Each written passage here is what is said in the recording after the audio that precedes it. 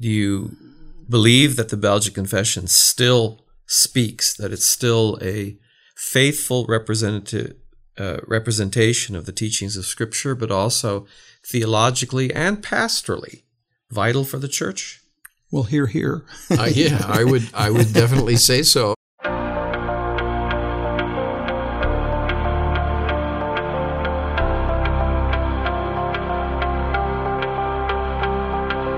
Welcome back to Roundtable, a podcast produced by Mid-America Reformed Seminary. This is episode 53, and I'm Jared Luchabor. Thank you for joining us. Well, if you've been in the Reformed camp long enough, the month of October should ring a bell for you. Not because of witches and ghouls and pumpkin carving, but something that holds much more significance for our lives as Christians, Protestant and Reformed Christians specifically. And that's the season of Reformation, beginning with the epochal work of Martin Luther and his nailing of the 95 Theses on the church doors of Wittenberg in response to the selling of indulgences by the Catholic Church. Of course, as we know, it didn't end there. The Reformation continued, and a variety of documents were written reflecting the theological confessions of the Reformers. Reverend Mark Vander Hart, Dr. Cornelis Venema, and Dr. J. Mark Beach, three of our Reformed professors, sit down to discuss a selection of these documents known as the Three Forms of Unity, beginning with the earliest of these, the Belgic Confession.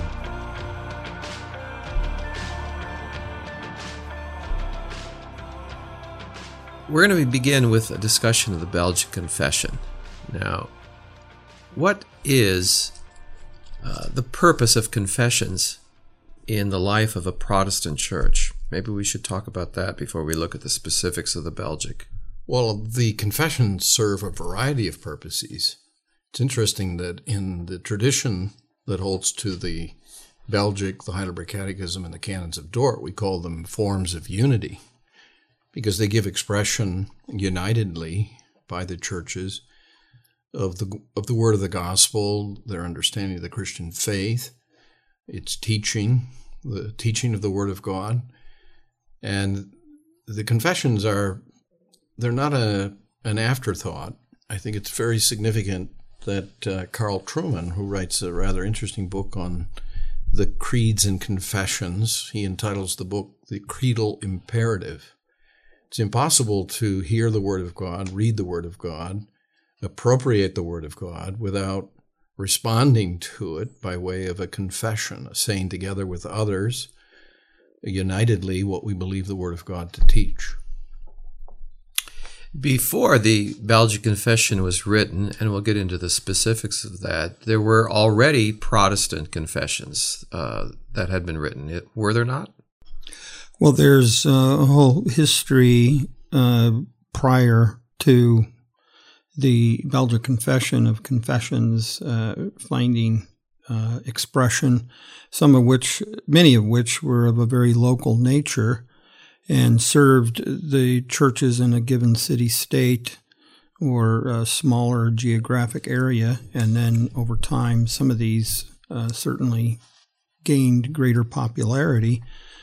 But Luther and Zwingli both had produced their own confessional statements, catechetical style statements that served the churches. And so when the Belgic Confession came along, it was, again, addressing particular needs of churches within a given geographic area and trying to give expression to the faith in a manner that would show that what the Protestants were after wasn't heresy, wasn't something that stood against the ecumenical creeds, wasn't something that was novel and innovative in that sense, but rather they wanted to give expression to a living faith that resonated with the history of Christendom, particularly the ancient church and the Bible. The gospel itself is presented in the Bible. And often they had to give expression to faith, not only to help serve the churches in which they were trying to teach and educate the laity, but to offer a kind of defense that what they taught was from the Bible and in accord with historic Christian teaching. The Belgic Confession was authored by a man, Guido de Brès. It's sometimes thought to be modeled after the French or the Gallican Confession of Calvin. And the year of its being authored was in 1561. But what were the historical circumstances that pressed upon Guido de Brès to write this confession? What can we say about that? Well, this is Cornell. I would say of the three confessional standards of the churches on the continent, especially the Dutch churches, this one was produced in perhaps the most difficult circumstance in terms of ecclesiastical and civil relationships among the city-states, nation-states in Europe. It definitely has a lineage. Guido de Brès had studied under Calvin in Geneva. He was familiar with Calvin, apparently wrote a draft that became the basis for the Gallican Confession in 1559. And the Belgic Confession just 2 years later is very similar. It's not surprising. He's not only a student of Calvin, but also a French Reformed Huguenot minister. And if you read the preface to the Belgic Confession, what Mark Beach, becomes very apparent. Their intention, Guido's intention, was to say, what we are confessing and what we believe is in line with and consistent with the historic Christian church's confession, the Catholic Christian faith. And there's a particular accent in the Belgic where there's a bit of an apology or a defense of the Reformed faith over against the allegation or suggestion among Roman Catholic opponents that the Reformers were undermining the civil magistrate, and that they would, if their position prevail, they would bring about a kind of anarchy and chaos in the societies and countries of Western Europe. So you get very strong language in the Belgic, on the one hand, defending what is represented as the historic Christian faith, or the articles, as it's put at one point, of the Christian religion, nothing new, nothing out of the ordinary, firmly rooted, solidly based upon what the church has believed throughout the centuries and what is taught in Scripture, but an interest to disassociate or distinguish the Reformed faith from the more radical wing of the Reformation. So is it fair to say that the Belgic Confession represents kind of Calvin's middle road? I don't mean compromising or weak, but sort of we're not in Rome's camp, but we're not in the Anabaptist camp, and kind of an apologetic edge to its wording and its concerns. Yeah, it's actually trying to be winsome in its presentation, and the goal is to win a voice for the Protestants in the French-speaking Belgic lands. And, very much modeled after Calvin's earlier confession, the French Confession, and very reflective, really, as a whole, of Calvin's theological emphases and ways of teaching. In that sense, the Belgic, along with the French Confession, would come closest to giving you a sense of Calvin's thought itself. It's very near unto that. But, the goal to show the Roman Catholic governing authorities we're not a threat to good governance, but we will obey the government in all things lawful. But, he appended those words that are rather famous now. We offer that the Protestants, would offer their backs to the stripes, their tongues to knives, their mouths to gags, their whole body to the fire, rather than deny the truth expressed in this confession. So the game, they'd really up the ante in terms of theological debate in those days. I mean, you could literally lose your life, lose your tongue, lose your living, all kinds of things. So it was very bold for him to compose this confession. And the Roman Catholic authorities weren't persuaded. Many Protestants did suffer persecution. I think there's only 2 surviving copies of the original Belgic Confession. So it's a different, what it is to confess the faith back then. We don't really quite grasp what was at stake today. In fact, Debray himself died as a martyr. Indeed. Executed. I don't know the particulars of that because I know Spain was at war with several lowland provinces, and Debray was arrested and eventually, I believe, hanged because of his Protestant convictions.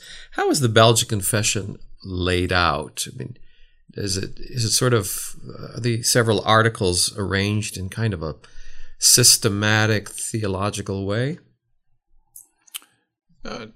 I would say that, before I answer that question, I do want to make this observation about the Belgic. It's probably the most international consensus statements of the Reformed faith that you'll find.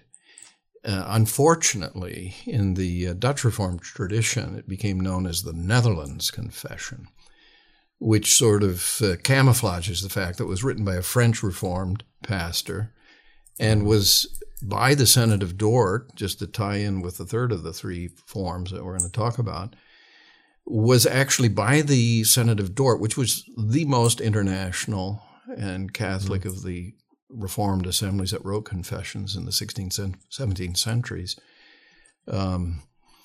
declared to be an answer to one of the French delegates who was unable to come, who wanted the Synod to produce a Reformed statement of faith for all the Reformed churches throughout Europe.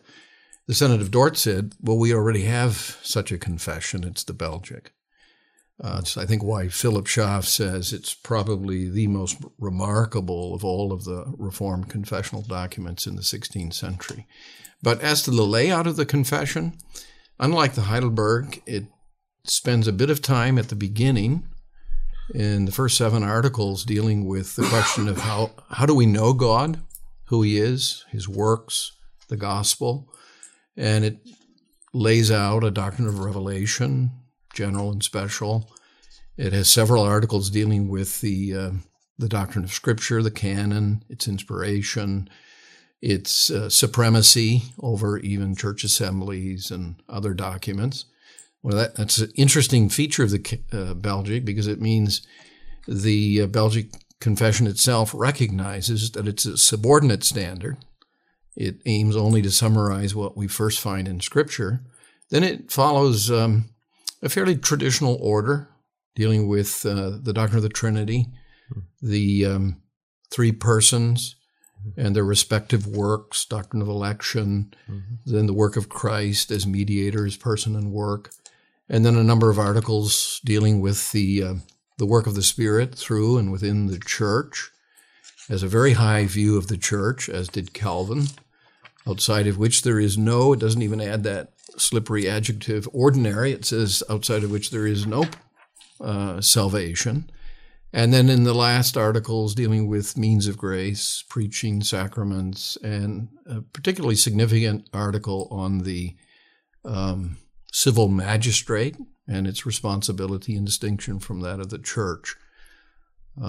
It follows, in other words, fairly closely the outline of the Apostles' Creed as a Trinitarian structure.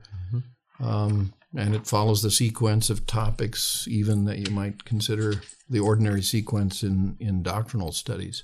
Perhaps one area where it's a bit unique in terms of diverting from a typical sequence is it treats creation and fall of man, after which comes its article on eternal election. After that, then, the next article, Article 17, the recovery of fallen man. So its placement and handling of election is interesting. And then comes a discussion of incarnation and Christ's due nature. So its placement of predestination, election, is very much ordered for a right order of teaching. And it because it's placed, the doctrine of election is placed where it is, it has a very implicit to speak anachronistically, infralapsarian sort of orientation, in that it's out of the fallen human race, the ruined man, that the posterity of Adam being thus fallen into perdition, God manifested, if you will, his eternal decision to us as merciful and just. The placement's interesting. It's not really addressing those later debates, but you can see its sensitivity in trying to take away a certain degree of speculation relative to that particular article doctrine. Okay. What does this, of all the three forms of unity, I suspect that the Belgic Confession has the most elaborate or lengthy statements on the doctrine of Scripture. Is there anything in the Belgic Confession's wording that stands out or that's been especially directive for Reformed churches in terms of Scripture?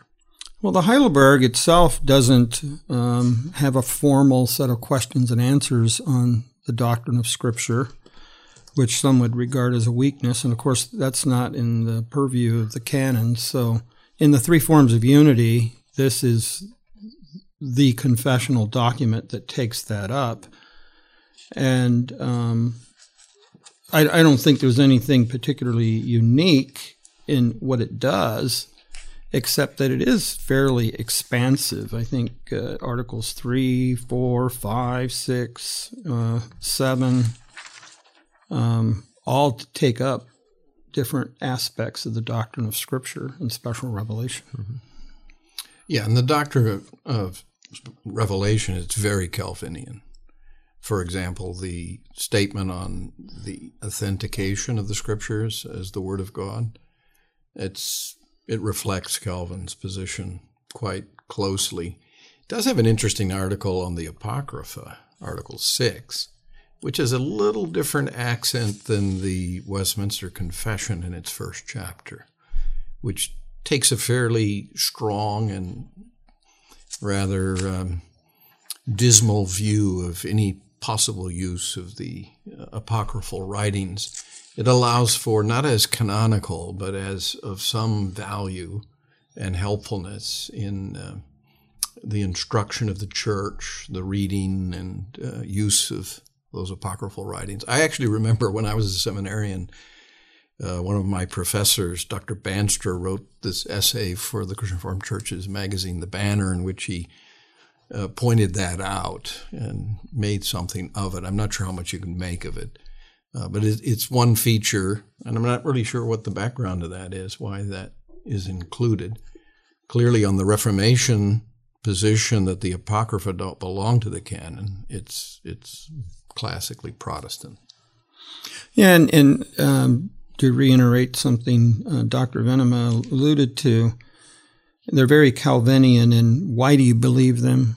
Why do you trust them as Word of God, count them as such? And in Article 5, well, certainly the church gives testimony and such, but we especially believe in them because the Holy Spirit witnesses in our hearts that they are from God. That's a very strong Calvin emphasis. If I may add one other thing I would like to get in here on the Belgic, and that is it has a very strong, very Calvinian affirmation of the presence of Christ in the sacrament of the Lord's Supper. So much so that I can tell you a story.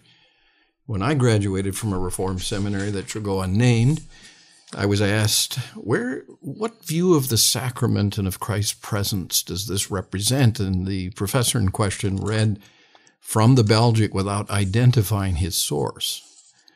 Well, I must have been a Zwinglian at that point in my life because I said, I think that's Roman Catholic. Well, actually, it's Reformed and biblical. Whatever you think of the way it's articulated, the Belgic is very much consistent with the Reformed confessions generally, convinced that the sacraments are not a sort of an afterthought in terms of the way Christ is present and communicates himself to his people with the Word, and of course, only in the context of the ministry of the Word, which comes before The sacraments are very strongly affirmed, and the language employed is strong in terms of their efficacy. That's actually, I think, the Belgic's handling of the sacraments, and more specifically the Lord's Supper, is among the best confessional writings giving expression to this doctrine among any of the confessions, in my opinion. And I've always thought the Church would be well served if in our worship forms, in our formulary used for reception of the sacrament and partaking of communion, if we would adopt more of the language straight out of the Belgic Confession. Once again, it has this very potent Calvin emphasis and manner of expression. So, I mean, if you find Calvin's doctrine of Christ's presence a mystery, mystical, I can't put it all together, will Calvin be the first to say, that's right, you can't put it all together? But its biblical manner, I think, is something that, since we tend in our tradition to be a bit more Zwinglian and mere memorialists, or we try to self-manufacture an identity with Christ through private meditation or something. I think the Belgic's a really great remedy to those propensities in our church tradition. Because it seems to me, in my reading of Calvin, that he would say, by faith we have a real communion with Christ's virtutes, his powers, his virtues, even in a physical sense. But if you pressed him, I'll explain how that is true. I can't explain the mystery. Well, he's not afraid, we do not err, says not only Calvin, but the Belgic. We do not err when we say that what is eaten and drunk by us is the proper natural body and the proper blood of Christ. Right. But the manner of our partaking of the same is not by the mouth, but by the Spirit through faith. But the point is there is somehow this mystical identity and unity, communion with and of the natural body and proper blood of Christ. So in conclusion for our discussion, do you believe that the Belgic Confession still speaks, that it's still a faithful representation of the teachings of Scripture, but also theologically and pastorally vital for the Church? Well, hear. Yeah, I would definitely say so, and I would quote the words of Jaroslav Pelikan. If traditionalism is the dead faith of the living, tradition, and in this case, what we've received in the Belgic Confession as part of our confessional tradition, is the living faith of the dead. Now, that requires the Church to appropriate and make a proper use of the Belgic Confession. Like any confession, it has its limitations.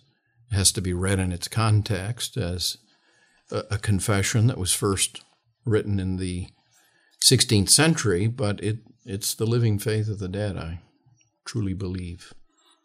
Okay. And it was a church that it's finally not the work of a single author. It was mildly revised and embraced at the Synod of Dort. And as such, it was also commissioned there to be translated into the Dutch tongue and the Latin tongue, although the French text remains, in my view, the definitive authoritative text.